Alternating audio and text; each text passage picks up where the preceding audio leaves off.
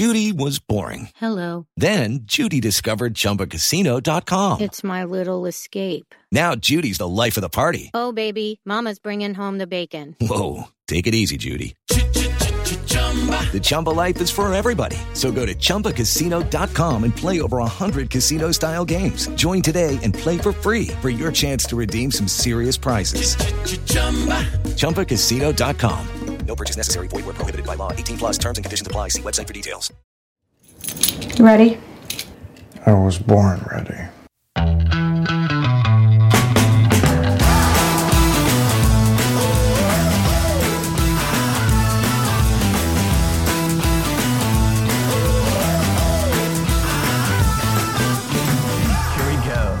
Welcome to the Advisory Opinions Podcast. I'm David French with Sarah Isgur, and we're beginning this podcast laughing because we had some pre-podcast content that was just gold that we unfortunately cannot share with you listeners. We're in a chatty mood, happy. We're heading into the holidays, celebrating some Hanukkah around here. That's right. Good times. Right. All right, we've got a lot to cover. We've got a quick FBI Twitter update. We are going to cover a Fifth Circuit case striking down the federal government contractor COVID vaccine mandate. We're going to go through Title 42 immigration issues. Electoral Count Act looks like reform is part of the omnibus, and we're going to talk about what's in that. And that's all going to be fast. And then we're going to slow down for a Slate interview of Judge Bill Pryor. Really interesting stuff. And there was a New York Times piece talking about the present court and what's different about it in their view. And it was a really interesting piece in the Times, and we're going to chat about that. But let's start with our quick stuff. All right, let's start first with FBI Twitter. Sarah, you said there was a tweet in the latest Twitter files drop that piqued your interest. See, this is the problem. Once we talk about something, then every time there's an update, I'm going to have to update what I said. So, to recap, what we said was there just isn't the evidence that Twitter felt like they were being pressured by the FBI. Therefore, they're not state actors. Therefore, no First Amendment violation. That's the short version. Listen to the last episode if you want the much longer version. So the new Twitter files is not about the FBI asking Twitter to take action or inaction, depending on their policies, about certain tweets that might be misinformation about the election. This is about the Hunter Biden laptop story and related intelligence community stuff on Russian disinformation and things like that. I actually think that the folks who are publishing this don't quite understand the law enough to know what they've got here. Yeah. It's not a smoking gun, just to be clear, but it very much updates my thought on the likelihood of this argument prevailing in any way. And for those following along at home on Twitter files number 7, this is tweet number 18 and 19 are what's most interesting to me. In 18, you have emails between an FBI field agent and a Twitter senior executive. FBI field agent. A few years ago, Twitter said they would no longer provide their data feed to members of the intelligence community. My colleagues wanted to know if that policy has changed or if you'd be willing to change it. My colleagues are currently contracting with a vendor for an analytic tool for open source intelligence. The commercial version of this tool includes Twitter data feed. However, the feed was disabled because the vendor said they did not want to violate the terms of service. My colleagues are wondering if Twitter would be open to revising its terms of service or whatever, like give us the info. Okay, Twitter responds. This is the suggested response. Sorry, you're right. It's the suggested response. Yeah. We don't think that's the best path forward. As a rule, we're not able to directly discuss data licensing relationships, sort of goes into some weeds, but says no.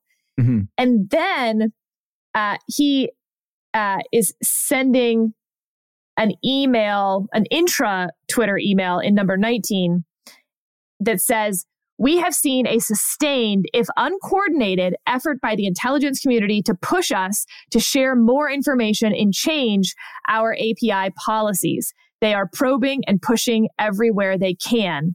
including by whispering to congressional staff. We should stay connected and keep a solid front against these efforts. Why is that interesting to me, David? Because one could sort of create a narrative by which Twitter is more likely to take down content from some 43 follower account that said the election was on Wednesday for Democrats and Tuesday for Republicans as a way to show good faith on something easy for them to do so that they can keep saying no to this other thing that they don't want to do because they're feeling so much pressure on this intelligence community side that they're trying to show how helpful they are on this other side. Do I think it's enough to overcome the state actor line for First Amendment purposes? No, but it's significantly closer than what they were trying to show in Twitter Files number 6, where they were trying to claim that Twitter was in fact a state actor because of the FBI flagging tweets. That's not the state actor line.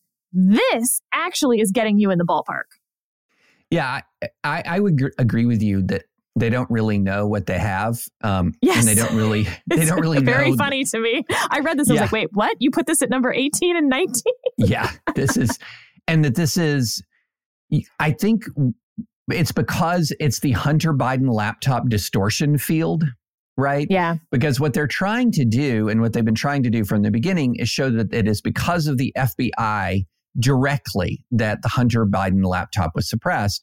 When so far we've been through Twitter Files 1 through 7, and we have not seen that link at all. The closest that they come is the FBI was saying throughout the election period, be on the alert, be on the alert, be on the alert. We think there will be some Hunter Biden stuff, be on the alert.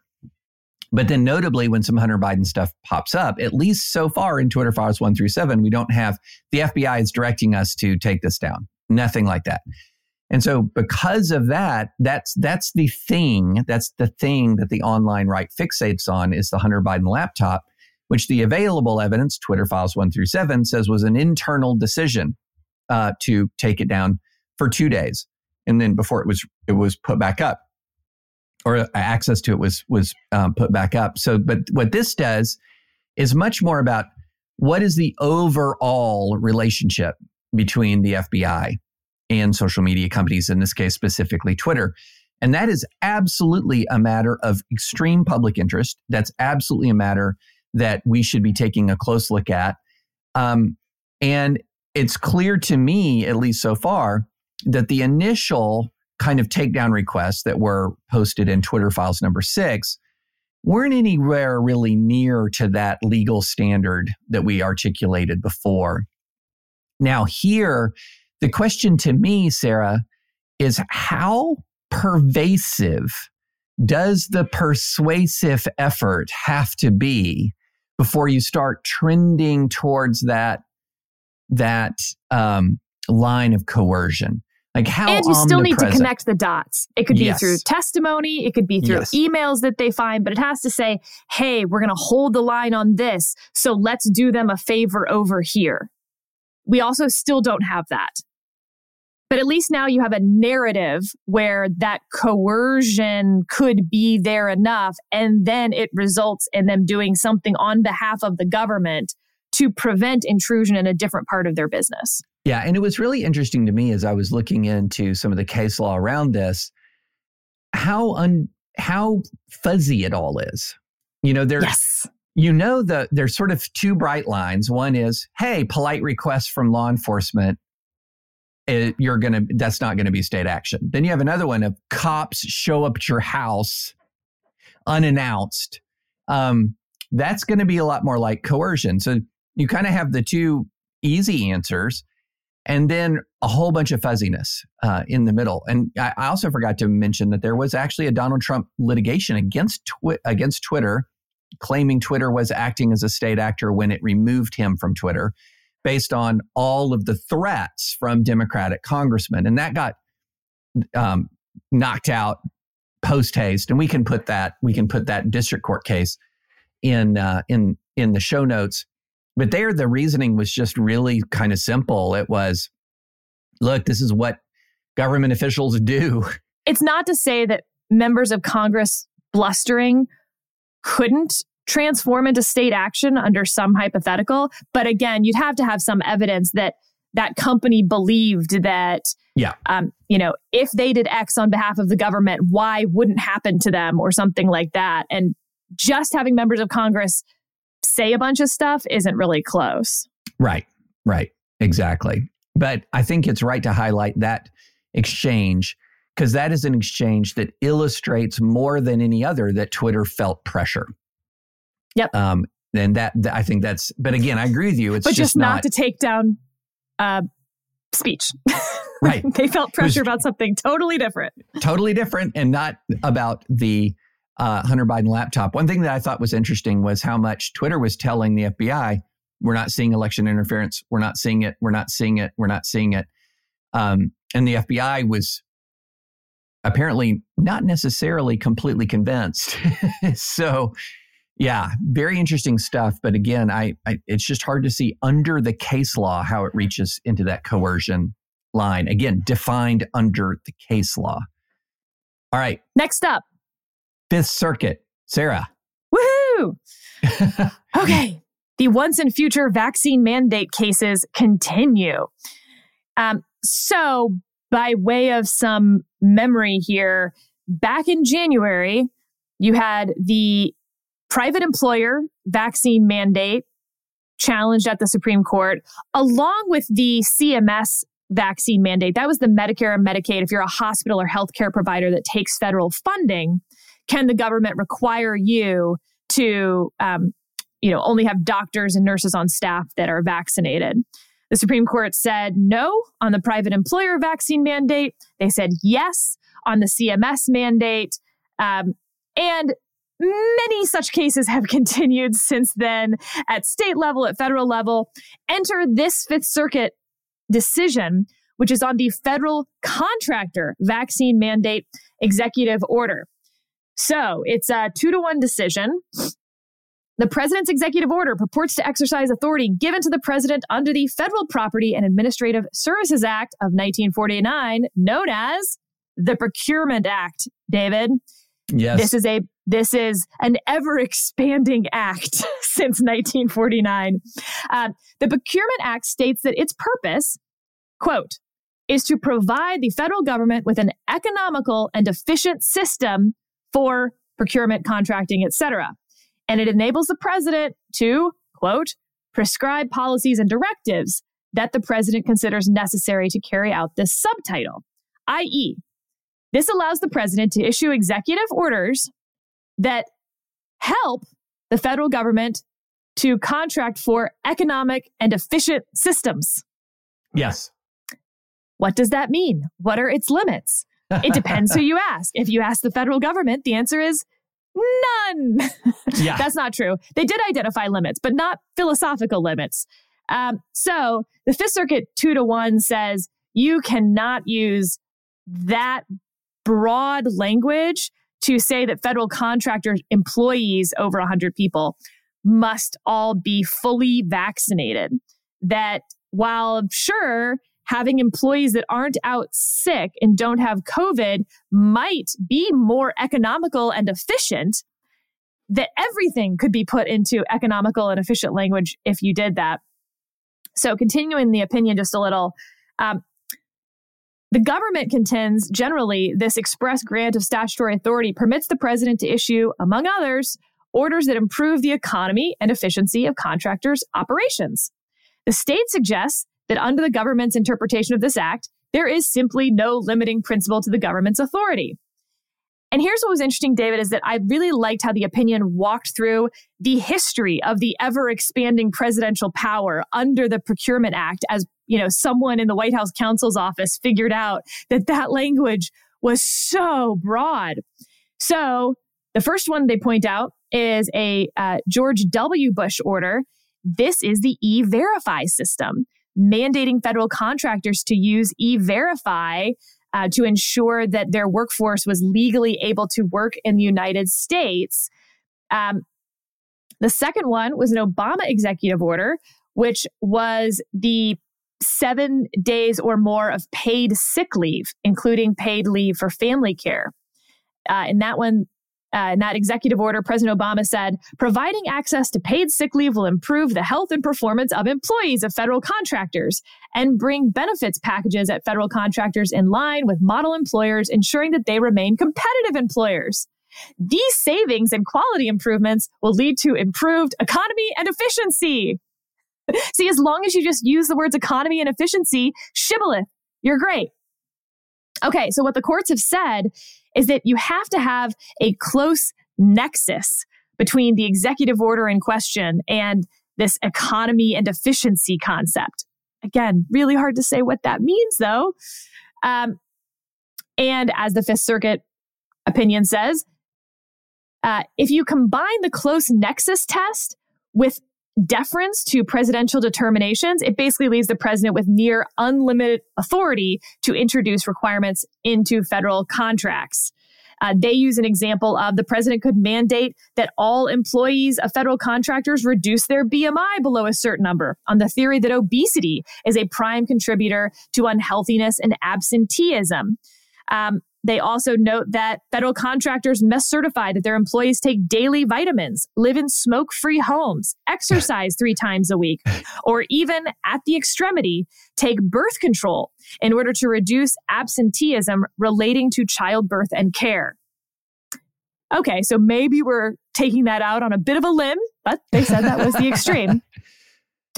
And so the question became, is this closer to the CMS healthcare worker vaccine mandate, or is it closer to the employer, the private employer vaccine mandate?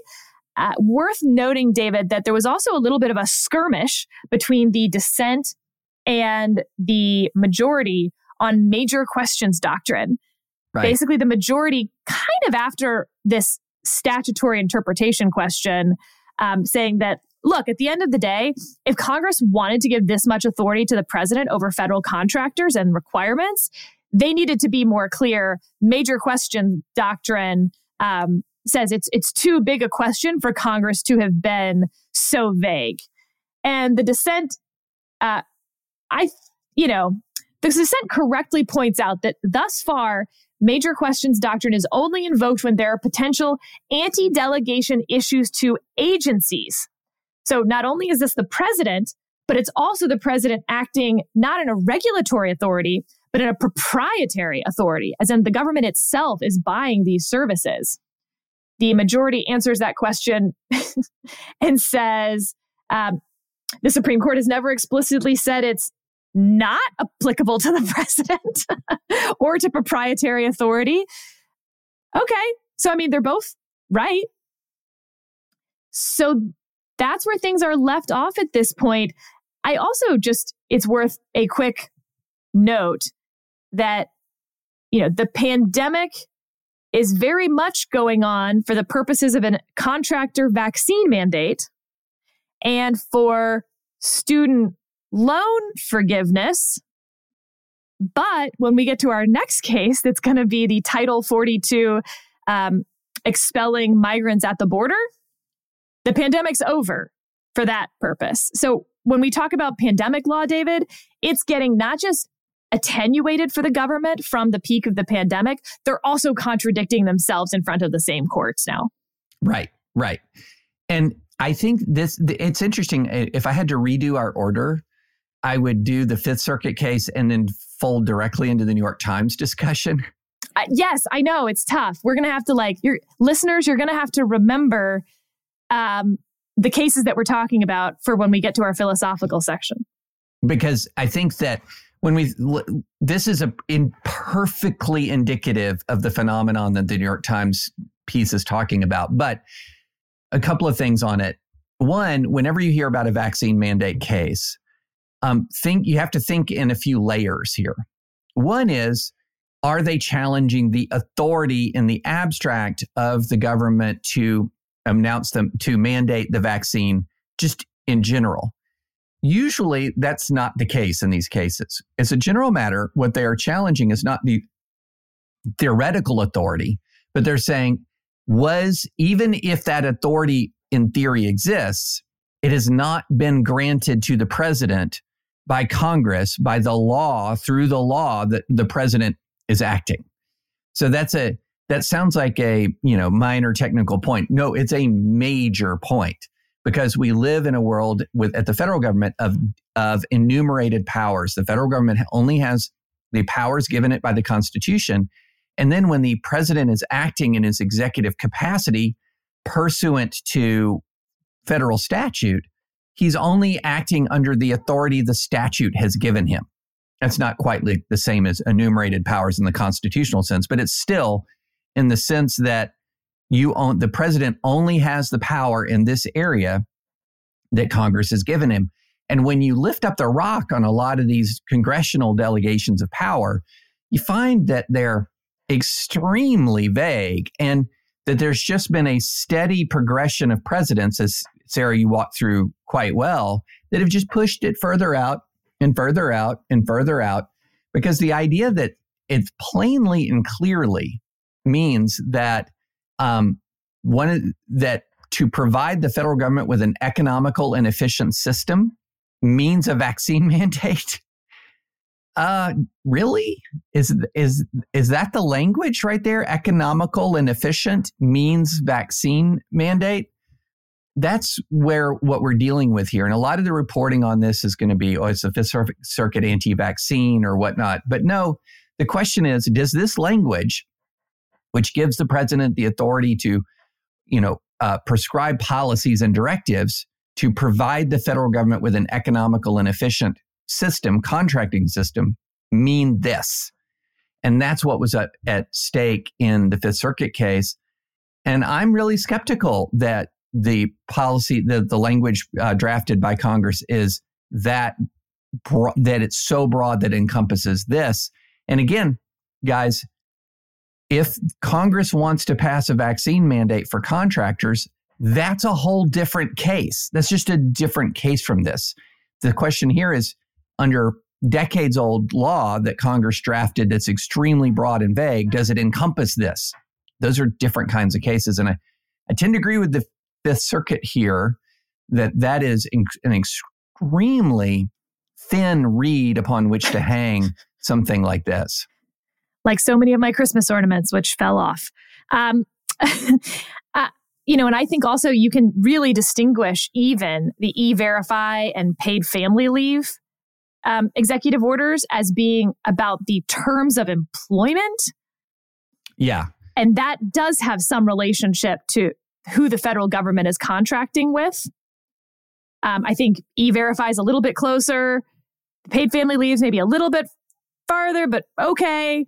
That's a classic regulation of that's a classic benefit, employee benefit.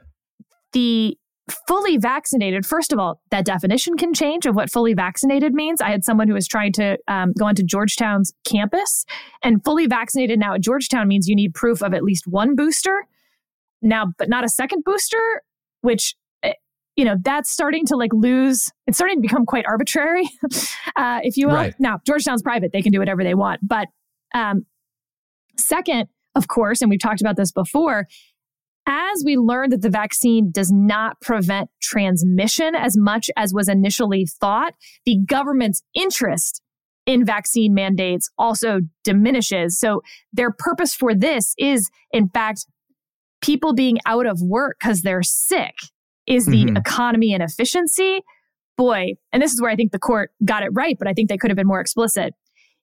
If now economy and efficiency equals having fewer employees out for being sick, there is no limit. All sorts of things we know are more likely to make you sick. I think the smoke-free work environment's a pretty good example. The government in oral argument pushing back on that and saying, obviously, we couldn't do that. I actually think that is much more likely to fall into the economy and efficiency than the vaccine mandate, which is so funny that they thought it was so egregious the other direction. Not at all to me. Yeah, it's an interesting expansion here. And I do think on the transmissibility point, look, the threat, the virus has evolved and from the original OG virus, for which there was a much greater effectiveness of the vaccines in preventing illness, period, than later on, where it was much more about preventing serious illness, which is extremely, extremely important, but that's a different thing. But yeah, again, I'll say this again. So many of these disputes that we're seeing at the court are disputes between expansions of executive regulatory authority without a change in the underlying statutes. Yep. So the statutes are staying the same. The expansion, the attempt to push broader executive authority under the same statute keeps going and going and going. And just put a pin in that for the New York Times. And not to bring this back to toddler care, but it really is like you tell your kid not to touch that. And so they put their finger up and you're like, don't touch it. They put their finger close to it. Don't touch it. They like, just touch it barely. And you're like, okay, do not put your hand on it. Yeah. And then they put their hand on it and you come down on them with like, the wrath of God. And it's like massive overreaction. I feel like that's what keeps happening to the courts. Is they're like, okay, fine, E-Verify. Yeah, kind of. Or we see some economy and efficiency there. Oh, paid family leave. Okay. Employee benefit. Right. Okay. I get it. And then competitive in the workplace. Then they strike down the vaccine mandate. It's like, you're anti-vax. And how do you not let this happen? It's like, look, at some point there is a limit to what the Procurement Act can be. Hello, it is Ryan, and we could all use an extra bright spot in our day, couldn't we? Just to make up for things like sitting in traffic, doing the dishes, counting your steps, all the mundane stuff. That is why I'm such a big fan of Chumba Casino. Chumba Casino has all your favorite social casino-style games that you can play for free anytime, anywhere with daily bonuses. That should brighten your day a little. Actually, a lot. So sign up now at ChumbaCasino.com. That's ChumbaCasino.com. No purchase necessary. VGW Group. Void where prohibited by law. See terms and conditions. 18+. Speaking of COVID and pandemic law, let's head down to the border. So, David, I wanted to touch on this issue as a emergency pod preemption. We're not going to do an emergency pod on Title 42, right, regardless of what the Supreme Court does over this holiday. But I want to talk about what the case is so that if they do something, and they will have to do something, actually, in the next 24 to 48 hours, you will feel okay about not having your emergency pod. So remember, Title 42, which it's sort of silly that we call it Title 42, as someone pointed out. There's a whole lot in Title 42, but we've been calling it Title 42. Title 42 allows the government not to let people in from countries that are experiencing health problems, basically, people or products. And so the Trump administration invoked that with the CDC guidance during the pandemic. The Biden administration has been looking to roll that back. And it has turned into a legal disaster. Now, the Solicitor General's office just filed their brief. So I want to talk about the substance here for just a second. But frankly, the procedural part is more interesting to me, David. So substantively, the Solicitor General's office just said, the solution to that immigration problem cannot be to extend indefinitely a public health measure that all acknowledge has outlived its public health justification. That it does not need the policy in place because the Centers for Disease Control and Prevention, the agency that formally issued the directive, has already determined it is not necessary because COVID cases are far lower now than when Title 42 was first reinstated in March 2020. Is this a joke? This was also a Fifth Circuit case. So wait, the pandemic's over? Or it's not over, depending on which courtroom you walk into for oral argument? Right. This is insane. But procedurally, David, here's where this gets really interesting. You had a whole bunch of cases about Title 42, one in the Fifth Circuit and one in D.C. The Fifth Circuit one was states trying to prevent the Biden administration from being able to issue their rescission. Not rescission. That's not a word. Rescission. Trying to prevent the Biden administration from rescinding Title 42 at the border. In the meantime, a group of migrants file in D.C. in a class action lawsuit saying that Title 42 didn't follow the APA, is arbitrary and capricious, just sort of a standard lawsuit that Title 42 should be enjoined from being enforced at the border, basically. So, Fifth Circuit judge, a district judge, says, yes, you cannot issue this rescission order Title 42 must stay in place. DC judge says, yes, Title 42 being put into place was arbitrary and against the APA. Therefore, it is enjoined from going into effect. Now, those two look like they're in tension, but they're actually not, because even with the rescission order voided, if Title 42's implementation itself is voided, that trumps, if that makes sense. Right. So yes. The Fifth Circuit one becomes irrelevant. Now you have an order from a federal judge in DC saying that the underlying implementation of Title 42 has to be stopped.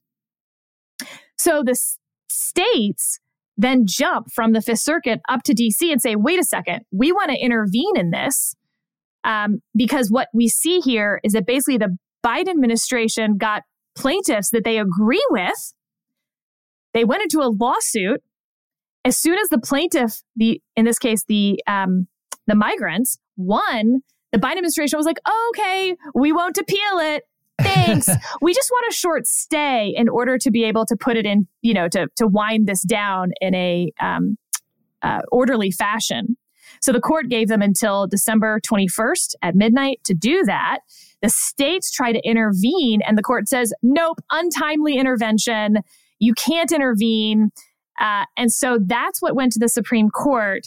And this really annoyed me. There were all these headlines, David, that were like, Supreme Court puts rescission of Title 42 on hold. No, hold on. This happens not every day, but like a lot. A lot. Yeah. The case came to the Chief Justice because he oversees the DC Circuit. Remember, each justice has circuits assigned to them. And so if you file something from a circuit, it's going to go to the justice assigned. So it goes to the Chief Justice. In order to have time to read your paperwork before the court's order will go into effect on December 21st at midnight, you've got to say, hold on, I just need some time to read this. And I need all the other justices to read it so that we can actually have a decision. And so he issued an administrative stay saying, just keep everything status quo. The government has, I think it was 48 hours to respond. The government responded on time. Now I expect the court to issue something in the next couple of days on this, probably hearing the case. Why? Not having anything to do with immigration, not having anything to do with Title 42, but because of San Francisco v. Arizona, David. This was the case. Of course, right? Everyone knows this. Everybody knows that. This was the case that got digged. Last term, digged, of course, I'm not actually using bad grammar, dismissed as improvidently granted. And it was about when states can intervene if it appears that the administration has sort of entered into collusive litigation to get through court order what they couldn't do without going through administrative procedure, notice, and comment. So that was on the, also immigration, by the way, but on the public charge rule that you don't let people in to the country if they're going to then be on social safety net programs. But it was so procedurally weird. They filed in the Ninth Circuit, but actually the order was coming out of the Seventh Circuit, and the Supreme Court heard oral argument and then was like, never mind, hot mess, come back again when you get your ducks in order.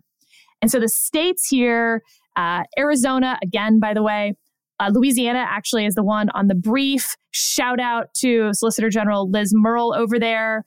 Good brief, real quick turnaround. They're saying, look, this is the same thing, but there are no procedural problems. Take this as the vehicle to decide what you do when an administration is like, well, we could go through notice and comment to repeal this. That would take 2 years. It's what the previous administration had to do to put it into effect in the first place. But instead of that process that is required under law by Congress, if someone we agree with will just sue us and a court agrees with them, we cannot appeal it and simply say that we're abiding by a court order. Ba-doom, ba-dam, it's done. And the states are saying, nope, that's when states get to intervene and defend the initial regulatory action that now the federal government won't defend.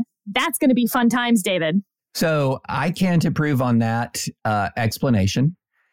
I just want to make a completely unrelated comment in response. Mm-hmm. This is why you go to law school. Because this is why law school is great. And let me just say this. We have an overly complicated system of government right now. It is so multi-layered. There are so many different ways to collaterally attack any sort of governmental action that, my goodness, what you saw when Sarah was walking through that was, I'm sitting there thinking, I'm going to have an inner ding whenever you figure out, here's a way to attack something that an administration is doing, and here's a way to counter that attack. And just all of the legal maneuvering you walked through was pretty remarkable. And I remember when I was about to go to law school, somebody asked me, why are you going to law school? And there was this thing that I had read, and this is 1991, and it's only gotten worse, that really stuck with me. And it said, with America's labyrinth of regulations and America's sort of labyrinth of administrative law, the United States is becoming in many ways a, quote, lawyer-driven society. And I think a lot of that is right. And so that's one of the reasons why there is some real value in becoming a lawyer, because you are living, friends, in what is increasingly a lawyer-driven society, which is unfortunate. It should be more of a legislator-driven government as opposed to a lawyer-driven society. But here we are. So that's my aside before we move on. Also, there was a nice note in that brief from the states. The termination order is plainly at war with other policies of the Biden administration. The one that said that the solution cannot be to extend a public health measure indefinitely that all now acknowledge has outlived its public health justification. Refusing to lift the mask mandate on airline travelers, refusing to repeal vaccination mandates, and insisting on discharging members of the military who sought religious exemptions from those mandates. Of course, the student loan forgiveness program is still relying on pandemic economic effects. So just the list, David, it's hard to do this with a straight face. Yeah. Well, it's time to decide. It seems like everybody wants a little bit of pandemic still. So I do, honestly. I would like to use the pandemic to not leave the house for things I don't want to leave the house for, but then I do want to leave the house for things that sound fun. Yeah. So, how dare you lift Title 42 is, a lot of red states are saying, not because the pandemic's still raging, but because the influx that will come in, right? The influx of migrants. So on the one hand, it seems like some red states want a little bit more pandemic to keep Title 42. And then Joe Biden doesn't want pandemic for Title 42 purposes, but for student loan forgiveness purposes. I think you're reaching a point where a pandemic is really sort of moving from public health emergency. You can really tell when something is moving from true public health emergency when it becomes so brazenly a political football at this point. Indeed. And here we are. All right. Okay, now we get to do the philosophical stuff, right? Nope. Electoral Count Act. Oh, okay. All right. You do that one. Okay. So this is really important and valuable. And this is in the omnibus bill, which is being batted about on Twitter as how dare this old Congress pass through an omnibus when a new Congress should be weighing in on it. I have a tendency to think that one of the reasons why this old Congress is passing the omnibus is because there's some concern that the new Congress wouldn't include things like Electoral Count Act reform, which is included in it. And so, I'll just run through. We've talked about the Electoral Count Act many times. So I don't want to exhaust you by going back all the way through that. But the Electoral Count Act reform is designed to close the vulnerability loopholes that were exposed on January 6th. Because if you remember, I think, Sarah, some of our finest podcasts ever were hammering on the Electoral Count Act back in 2020, before anyone even knew it was going to be a disaster on January 6th. And it's just a mess of a statute. So it's got a few specific reforms. First, it says that states are going to appoint electors in accordance with state laws enacted prior to Election Day. So that's very key, because under a weirdo, extreme version of the independent state legislature doctrine, there are those who argued that even after Election Day, if the state legislature wanted to change the way it appointed electors, it could do so. This says nope. Second thing, and by the way, as I'm walking through 1, 2, 3, 4, there's a very helpful Twitter thread that we'll put in the show notes by Andrew Prokop that walks through all of these things with the statutory language. And so I'm using his order, which I think is super helpful. But here it is. Second, the reform says that the executive of each state, the governor, has a duty to certify appointment of electors. So in other words, this is the governor's got to act. But then third, the federal courts have oversight of the governor's certification through expedited legal process. So you don't just trust the governors. You're going to have federal court review. There's a change where you no longer have to deliver the electoral votes by registered mail. You can use the most expeditious method available. Then it also says that the VP's role is solely ministerial. In other words, the VP just has no, and this is the language, no power solely to determine, accept, reject, or otherwise adjudicate or resolve disputes over electoral votes. This, Sarah, was designed to deal with the Eastman argument that Mike Pence had discretion to accept or reject votes. So this says no. 6, this one is so important. It's so important that this was the one where if there was only one reform that we did, this would be it. And this raises the threshold for objections to electoral college votes.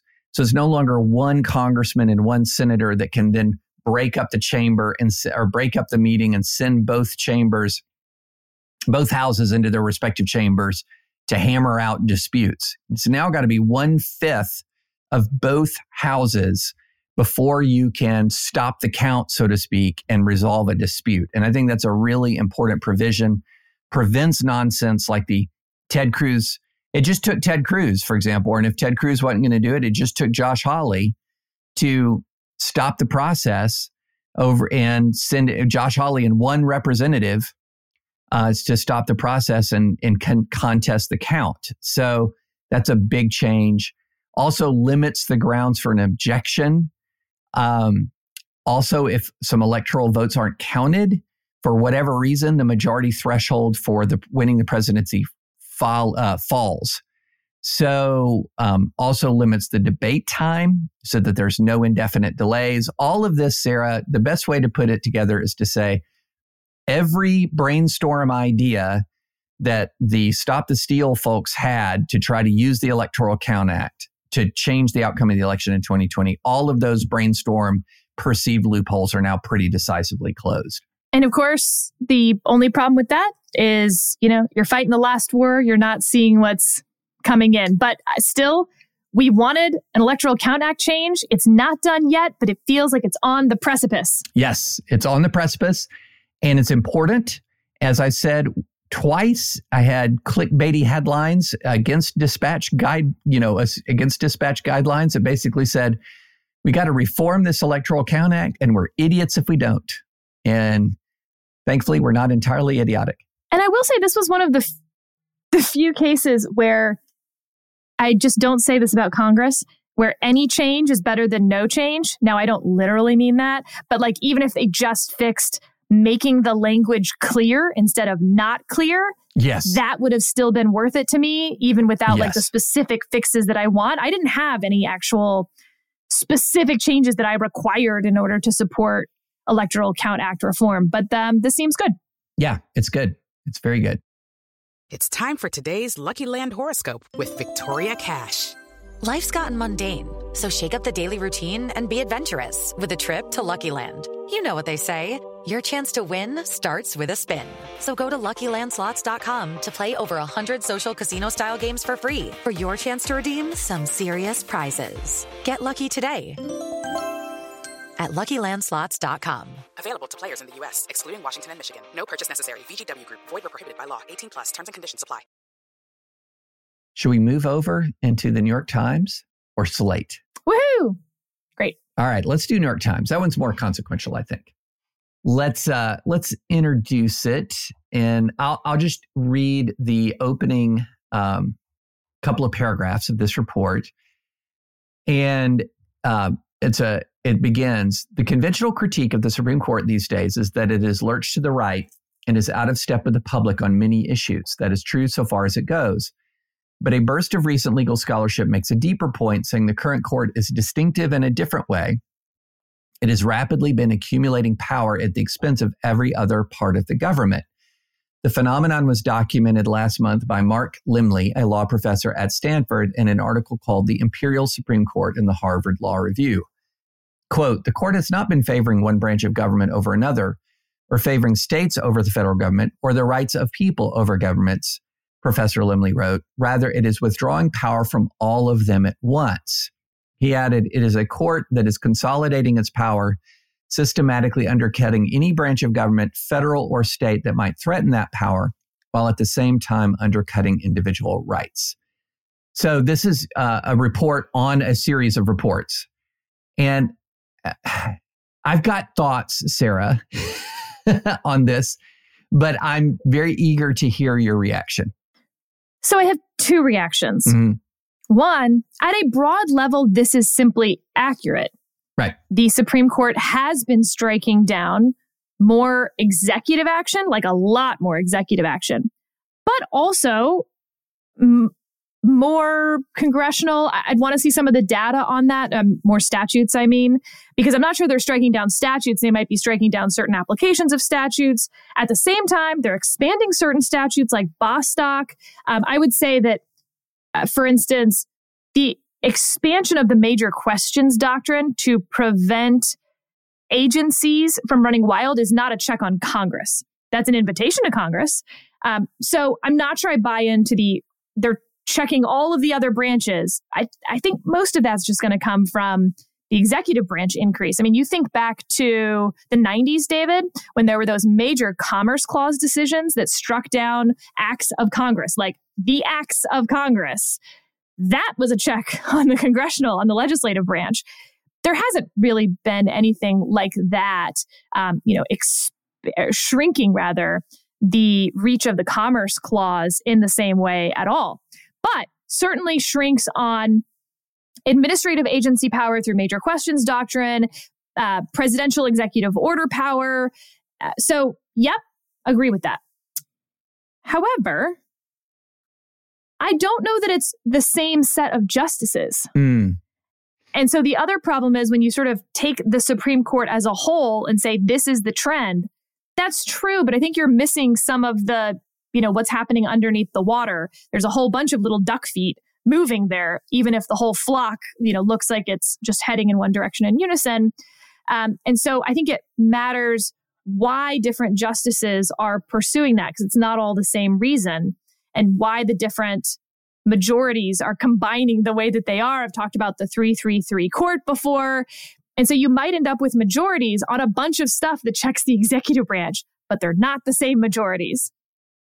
And then the part that I think is interesting, worth lots of conversation over. There's some nuance to it that I think was missed, but it's a pretty short piece in the New York Times. Adam Liptak's a great reporter. So no beef with that. However, I do have beef with the ending where they're sort of, not mocking isn't the right word, side-eyeing the Chief Justice in his remarks at the Judicial Conference. You don't want the political branches telling you what the law is, he said, echoing Chief Justice John Marshall's famous statement in Marbury versus Madison, the foundational 1803 decision. It is emphatically the province and duty of the judicial branch to say what the law is. The statement is popular with the current court. Over half of the total number of majority or concurring opinions in Supreme Court history to have quoted this language from Marbury have been penned by the Roberts Court. Okay, but don't we want the Supreme Court to say what the law is? That is sort of the role of that branch. And as we just talked about with Title 42 or with the contractor vaccine mandate and the Procurement Act, when you have an executive branch flexing and using old statutory language from 1949, for instance, to find itself new powers, then it's not surprising, in theory at least, that you would have the Supreme Court checking that power if the executive branch keeps overstepping because Congress isn't actually passing statutes. And so there's this presumed ideological bent within this piece that I think I understand why people will see that, but I'm not sure it's there. Because if you just take it on sort of this philosophical ground that the courts used to only overturn the executive branch 1 out of 10 times. Then Congress broke down. Now the executive branch does 10 times more stuff that used to be legislative. And now the court's striking them down 10 times more often. Shame on that court. Right. Well, Yeah. That was as I was thinking and reading through the report, what I would say, the big question I have is, has it really been limiting the power of the legislature? Or has it in many ways been reaffirming the power of the legislature and limiting the power of the executive? And now the answer to that would be, some would say, well, wait a minute, by limiting the executive, you are actually limiting the legislature as well, because the executive is only acting under statutes that the legislature has passed.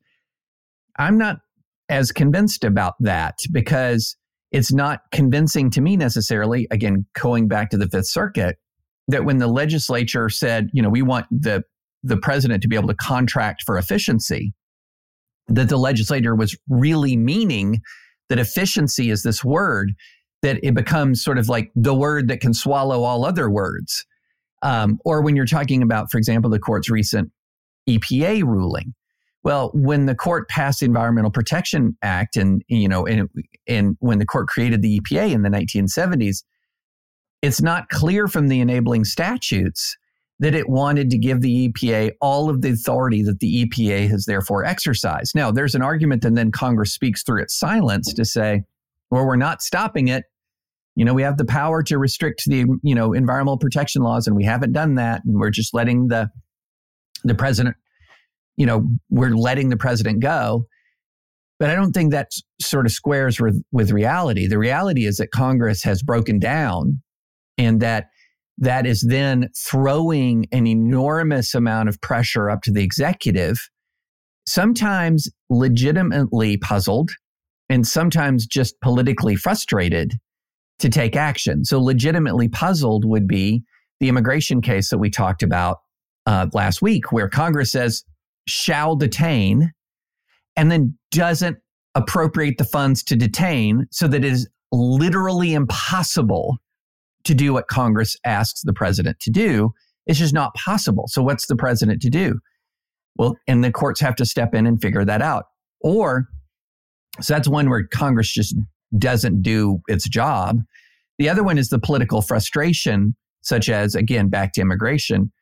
Immigration compromises have broken down. And so you've had presidents say, well, now I'm going to act. This was Obama with DACA. This was Trump with the wall. Congress hasn't done what I've wanted. Now I'm going to strain to try to find ways in which Congress has allegedly already empowered me to do what I wanted to do. And I just think that is a situation that is A, different from years past, and B, and I think this is important, Sarah, almost designed in a lab to conflict with the judicial philosophies of at least some of the justices of this court. And I do think there is a thing, this is where you were going back to the beginning to say, well, there's something real here. And I've sort of started to think about this court, and bear with me for a minute, almost like a reverse Brennan court in a way, in the sense that we have a critical mass of the court with a particular judicial philosophy that is at odds with a lot of prior strands of the law. And when that judicial philosophy is going to collide with some of these prior legal doctrines, and time again, that judicial philosophy is going to win. And we've seen it before in the 1960s, and we're seeing it again from a completely different direction in the 2020s. So I do think there's something real they're getting onto here, but I think it's a bit more complicated. Also worth noting that they're looking at the Roberts Court. I assure you, if there was some larger partisan point they could make, they would. There wasn't. The Roberts Court has seen 7 years of Republican administrations and 10 years of Democratic administrations. And they've been striking down executive actions left, right, and center, man. Yeah, true. So in that sense, I take your philosophical point. That's also interesting because in his confirmation hearing, and my goodness, in any interview you hear with the Chief Justice, all you'll hear about is judicial minimalism, that the court is not a legislative or an executive, that it's supposed to decide these cases as narrowly as possible. And we've talked about the emergence of this emergency docket just exploding in the last 3 years. The cert before judgment since 2018, taking off. And it is, I think it is almost certainly chafing the Chief Justice, who wants these as narrow as possible. He doesn't want the court in headlines. He doesn't want the court to be this preeminent branch of government. That was never the court that he wanted to oversee. But it's also not the role of the Chief Justice. As he pointed out, he gets to sit on the Smithsonian board and he gets, to oversee some administration stuff. But otherwise, he's, prima inter pares. Right. So I think that there's, number one, the studies that are cited in the article are grasping something real. But number two, I'm not sure it's accommodating how much our politics has changed, especially in the last decade or so, where sort of the breakdown of Congress has been much more manifest. Although it did pass some real legislation in the last couple of years, but the breakdown of Congress has been more manifest. Also, the polarization of our politics, the urgency with which the strategic changes, turning state attorneys general into sort of free-range administration suing machines when their party is not into power. There have been a lot of legal developments. It's like free-range chickens, yes, but suing machines. Free-range suing machines. By the way, I did forget, importantly, yes, he is the chancellor of the Smithsonian, but I forgot he also, as we've recently been reminded, is charged with presiding over impeachment hearings in the Senate. And he does get $10,000 extra as the chief. So I just wanted to make sure that I was fulsome in my thoughts on the distinction of the Chief Justice. Yeah, nice. Well, I would be very interested. I think the studies are interesting. My critique is incomplete analysis of overall context. Yeah, Congress failing to do its job in addressing nationwide problems through statute inevitably leads to the executive having political pressure to address those problems, finding any hook with which to do so, and then the opposing party, usually, let's be honest, and frankly, the opposing states run by the opposing political party, then go to court. What's the court supposed to do at that point? And I have yet to hear a satisfying answer from the court's critics about that question, because it doesn't really matter whose party is in the White House and whose party is in the governor's house. The two are constantly at odds right now, and they're going to the Supreme Court to resolve it. You just don't want it resolved. You want only the cases that you agree are egregious White House action to get resolved. Because that's what I keep hearing, really, honestly, from a lot of the critics is, well, that case is fine because obviously what Donald Trump did was awful and evil. This case isn't fine because what Joe Biden did is for the good. Right. Vaccine mandates on contractors, people should be vaccinated. Okay. Yeah. And look, we have seen it. It is not the case that one party has clean hands on expansion of executive authority and one party has. Oh God, no. No, it is a universal malady. And so therefore you're going to have a wave of very important legal challenges. Professor Vladek, friend of the pod, Steve Vladek from UT Austin, has talked about the court is using a procedure called certiorari before judgment, which we've talked about before, which used to be reserved for, as Adam says in the New Times piece, it used to be reserved for exceptional cases like President Richard Nixon's refusal to turn over tape recordings to a special prosecutor, or President Harry Truman's seizure of the steel industry. Before 2019, the court had not used the procedure for 15 years, and it's used it 19 times since. So there you are looking at something that is a real change. That is absolutely a real change. It also coincides with the volleying of litigation over administrative actions. So I think these two things And frankly, another critique that the court gets, which is that an administration doesn't finish litigating their policies until they're done with their first term. So you never actually get to implement said policies. That was a huge beef during the Trump administration. They would get a nationwide injunction, the second a policy went into effect, and a bunch of those cases were piled up in December of 2020. And the court was like, well, I guess we're kind of done with this. So that's letting it play out through the lower courts. And they've been criticized for that too. Like, oh, this takes too long. The court's sitting on these. I understand the critics, but the Supreme Court doesn't get to be on Twitter. And so I'm here to speak on Supreme Court Twitter that there are answers that they would have to their critics that are just very practical. Yeah. You can't criticize them for both things. I'm going to go out on a limb and say I think that the expansion of expedited process is actually a good thing.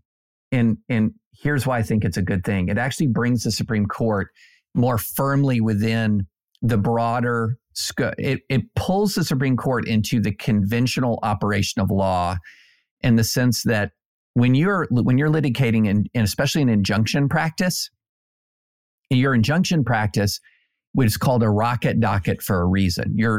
You are moving very quickly through the court system.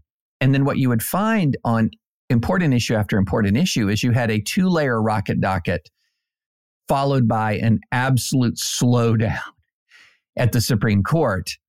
Well, when there are things like circuit splits, for example, in injunction practice, when there are extremely important issues of extreme national importance, then the rocket docket, in my view, pulling the Supreme Court into that is bringing the entire judicial process within the normal way in which we practice injunction litigation, the entire process.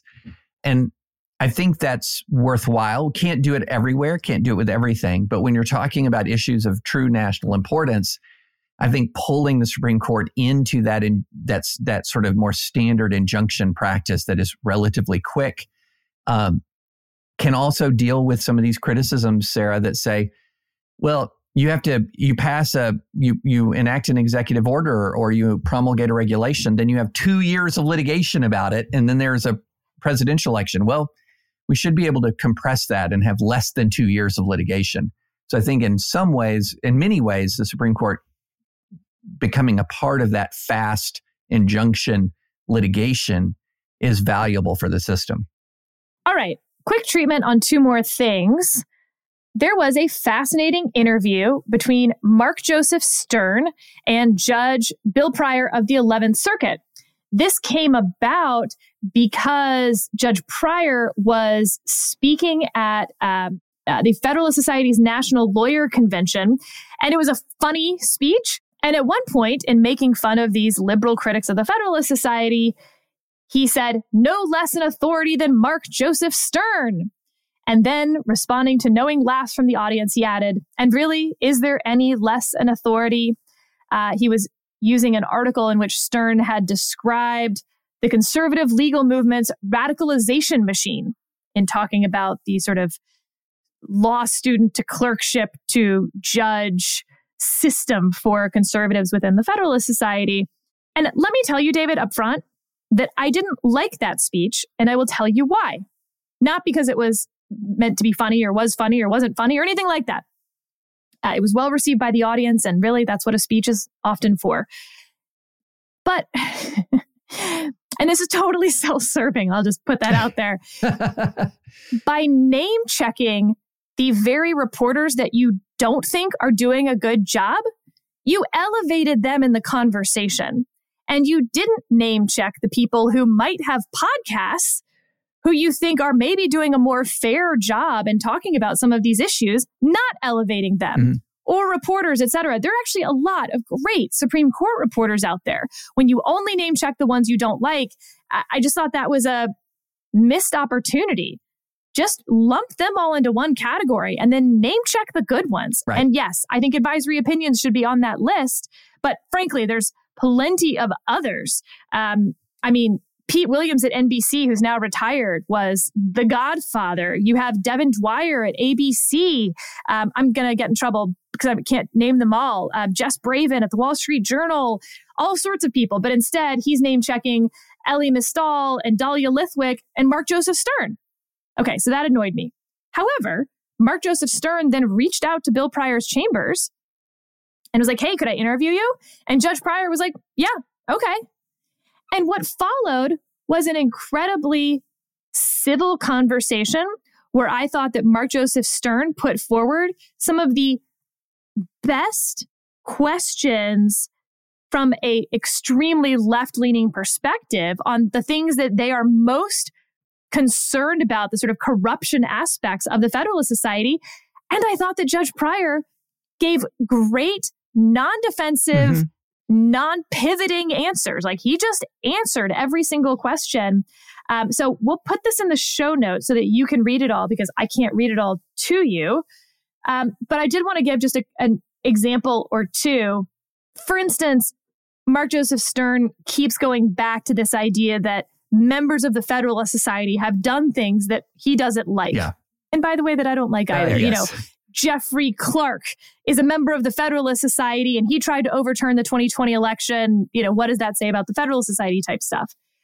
But here's the last question that I think was a good example of a civil back and forth with hard questions. Civil back and forth doesn't mean that you're nice to someone. Mm-hmm. It means that you're civil and you let them answer. So this is Stern.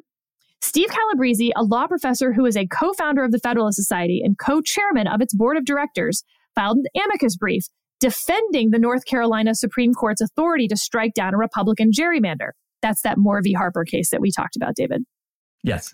He took the opposite view of the Honest Elections Project, a group closely affiliated with Leonard Leo. He's the former executive vice president of the Federalist Society, which defended the gerrymander. Calabrese told Nina Totenberg that the Federalist Society's board of directors instructed him to ask journalists not to identify him as co-founder or co-chairman. What do you think about that request? Judge Pryor. I think it is important, for all the reasons we discussed at the beginning of this interview, to distinguish between members of the Federalist Society and the organization itself. Members have their own individual views. I think it's a good thing for the organization to do what it can to help people understand that distinction. The media can report whatever they want to in identifying Steve. There's nothing the Federalist Society or anyone else can do about that. But I think it's probably fair for the organization to tell that to Steve when he speaks. Yes, all the time. When you're speaking on something, the organization or employer that you belong to will say, you're speaking on your own behalf, not the employer. Tell news organizations that when you're giving those speeches. I thought that Stern's question was fair. It was a real question. And Judge Pryor's answer was absolutely made perfect sense to me.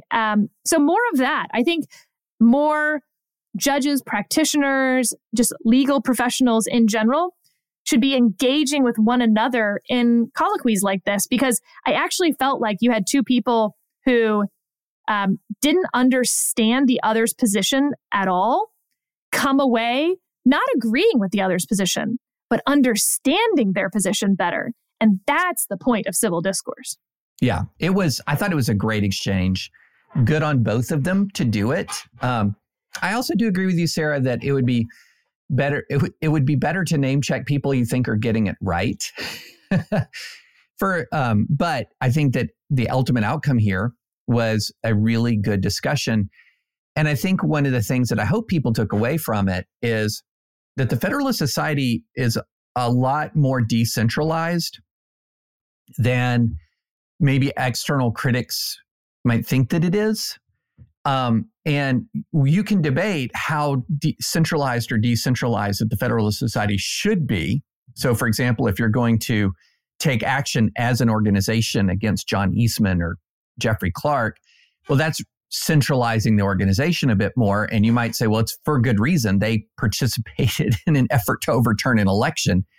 And I think that's a good argument, a good debate to have. But I also think it is just important for people to know that you're not talking about a sort of a labyrinthine conspiracy or top-down directed organization. There's a lot of diversity within the organization, a lot of diversity of views. As we have found, we've done these live podcasts for Federalist Societies. There's a lot of division within any individual school's own Federalist Society between sort of the new right folks versus the classical liberals. And there's real division there. This is not a monolithic ideological entity. And then when you add on to the real division, what I'm going to call an extra category of person, which is the sort of the just pure careerist, because it is a case that as the judiciary has gotten more conservative, that there are opportunities for FedSoc students to get clerkships. And whenever there is a Republican president, they're going to be looking as a shorthand in their own decision making. Many of them look for that FedSoc membership as sort of a shorthand to help them guide their decisions. So you're going to have some hangers on now. Whereas when I was in law school, wasn't nothing cool about the Federalist Society. It was, nobody saw it as a path to career prosperity. Now there's a path. And so you do have some people who just kind of hanging on there, see an avenue. Like, for instance, I even was not taken aback in the, like, this is offensive. I was taken aback, like, this is a real question that you clearly have. Stern says, in the last couple of years, justices of the Supreme Court who are affiliated with the Federalist Society have made appearances at Federalist Society conventions and delivered speeches that are often received rapturously with standing ovations. The view on the left is, well, these people are just applauding a few members of their club who are going to help them achieve all their goals. They're celebrating the elevation of this person to power because they think it'll help them with their own personal causes. What do you make of the impression created by justices attending these conferences and getting this rapturous reception? It never occurred. Like, I was unaware that the left was upset that conservative justices were getting applauded at events, that was somehow inappropriate. And Judge Breyer, in stride, any group is going to have role models, individuals who a lot of members admire. My guess is that if you went to an American Constitution Society meeting and Justice Breyer, Justice Ginsburg had been introduced, there would be rapturous applause there as well. I think that's okay. Justice Kennedy would frequently speak at the summer meeting of the American Bar Association following a Supreme Court term and would get that kind of reception there as well. In our legal culture, there are a lot of organizations of lawyers and law professors and judges where a lot of leadership and members have role models within the legal culture. What's different is that a lot of legal conservatives didn't have that kind of organization and didn't have those kind of role models until recently. Yeah. But David, speaking of one of those role models on the right, Justice Brett Kavanaugh went to a Christmas party. People were very upset about it. So Justice Kavanaugh went to the annual Christmas party at Matt Schlapp's house. He is the chairman of the American Conservative Union. You may know them better because they sponsor CPAC, for instance. They worked together in the Bush White House. Schlapp was out there during Kavanaugh's confirmation hearing. Kavanaugh's been to this party many times before. Also in attendance at this party, Washington Post journalist Ben Terrace, Steve Holland of Reuters, Greta Van Susteren, but also former Trump advisors Sebastian Gorka and Stephen Miller. And Stephen Miller's new organization, America First Legal Foundation, has an amicus brief pending before the Supreme Court. And so people said it was inappropriate that Justice Kavanaugh attended a party where there was someone with pending business before the court. I'm very confused how a justice is supposed to know all of the attendees who might come to a party. Are they required to ask the host for a list of RSVPs to vet that list? This is different than a private dinner or hanging out in chambers or something. Although even then, I'm not sure it's nearly as egregious as people knee-jerk had the reaction that it could be. But attending a Christmas party with several hundred people, this is a large Christmas party, David. And one person, I'm sure more than one person, by the way, had pending business before the Supreme Court. Who cares? So I want to give kudos to Ruth Marcus over at the Washington Post for saying her head is not exploding here. Even Supreme Court justices get to have social lives, and the Kavanaughs and Schlapps are longtime friends. Justices aren't responsible for vetting their host guest lists, and Kavanaugh's mere presence at an event at which another attendee filed an amicus brief hardly seems problematic. By the way, Ruth Marcus wrote an entire book about Brett Kavanaugh that was not friendly, let's say. Yeah. And I think that is some impressive distinction that is worth noting when you can write a whole book being critical about someone and yet even still see some of their critics as not in good faith. So let's let people go to the Christmas parties they want to at their friends' houses and not overly analyze everything through this ideological or partisan lens. Goodness gracious. Yeah, completely agree with Ruth there. I think that's a very important and an important voice to say it. And an important sort of sanity check on this. When you have longtime friends and they invite you to parties that you've been to for years, it's okay. It's okay. And this is one other thing that I really want to, if I would say, what is a core ethos of advisory opinions? One of them is we don't ascribe motives.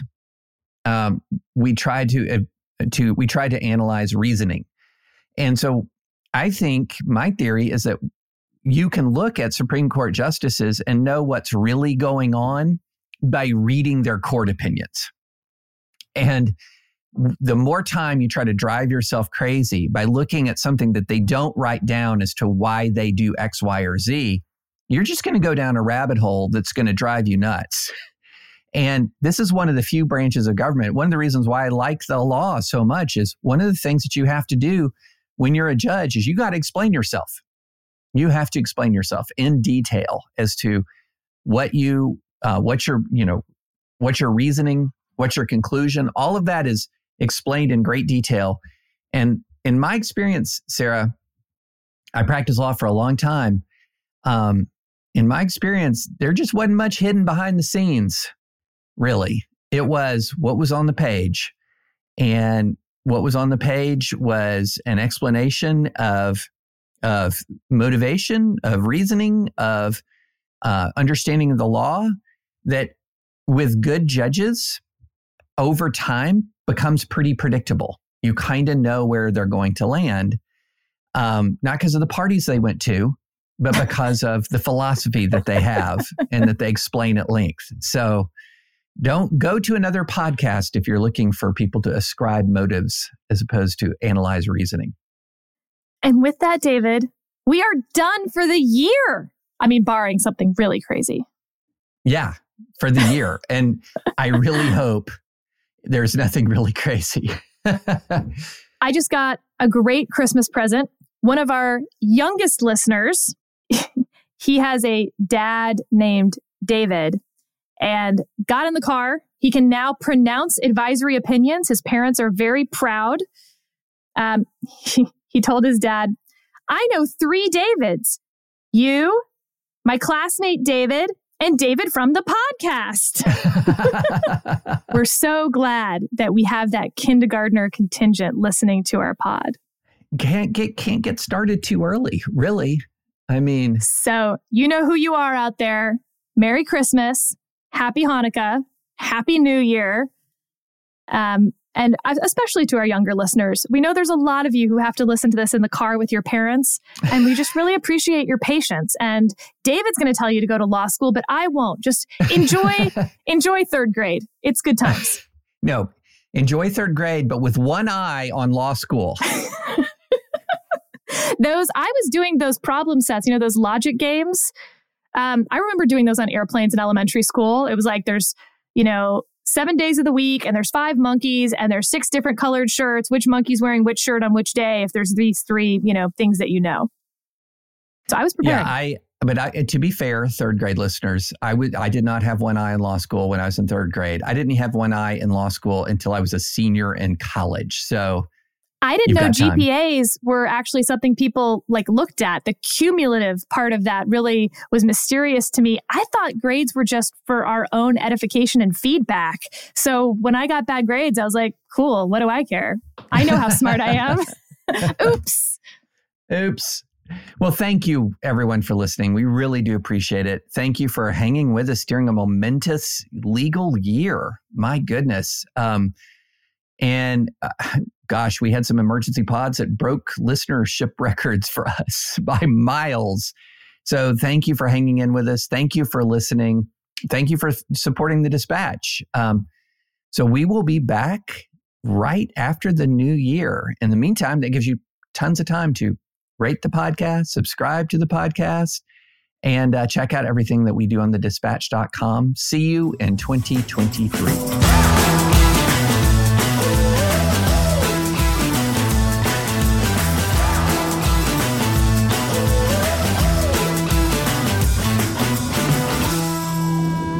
Although the Maccabean Revolt is pretty incredible. Totally. If it were celebrating the Maccabee Revolt in general, that would actually be very cool and better than 8 Days of Oil.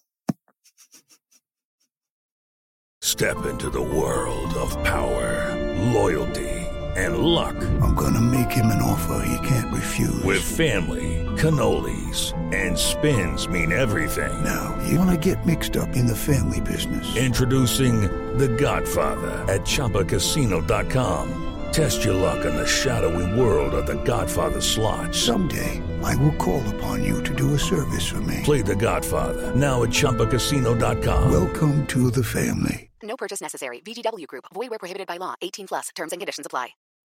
Judy was boring. Hello. Then Judy discovered ChumbaCasino.com. It's my little escape. Now Judy's the life of the party. Oh, baby, mama's bringing home the bacon. Whoa, take it easy, Judy. The Chumba life is for everybody. So go to ChumbaCasino.com and play over 100 casino-style games. Join today and play for free for your chance to redeem some serious prizes. ChumbaCasino.com. No purchase necessary. Void where prohibited by law. 18+. Terms and conditions apply. See website for details.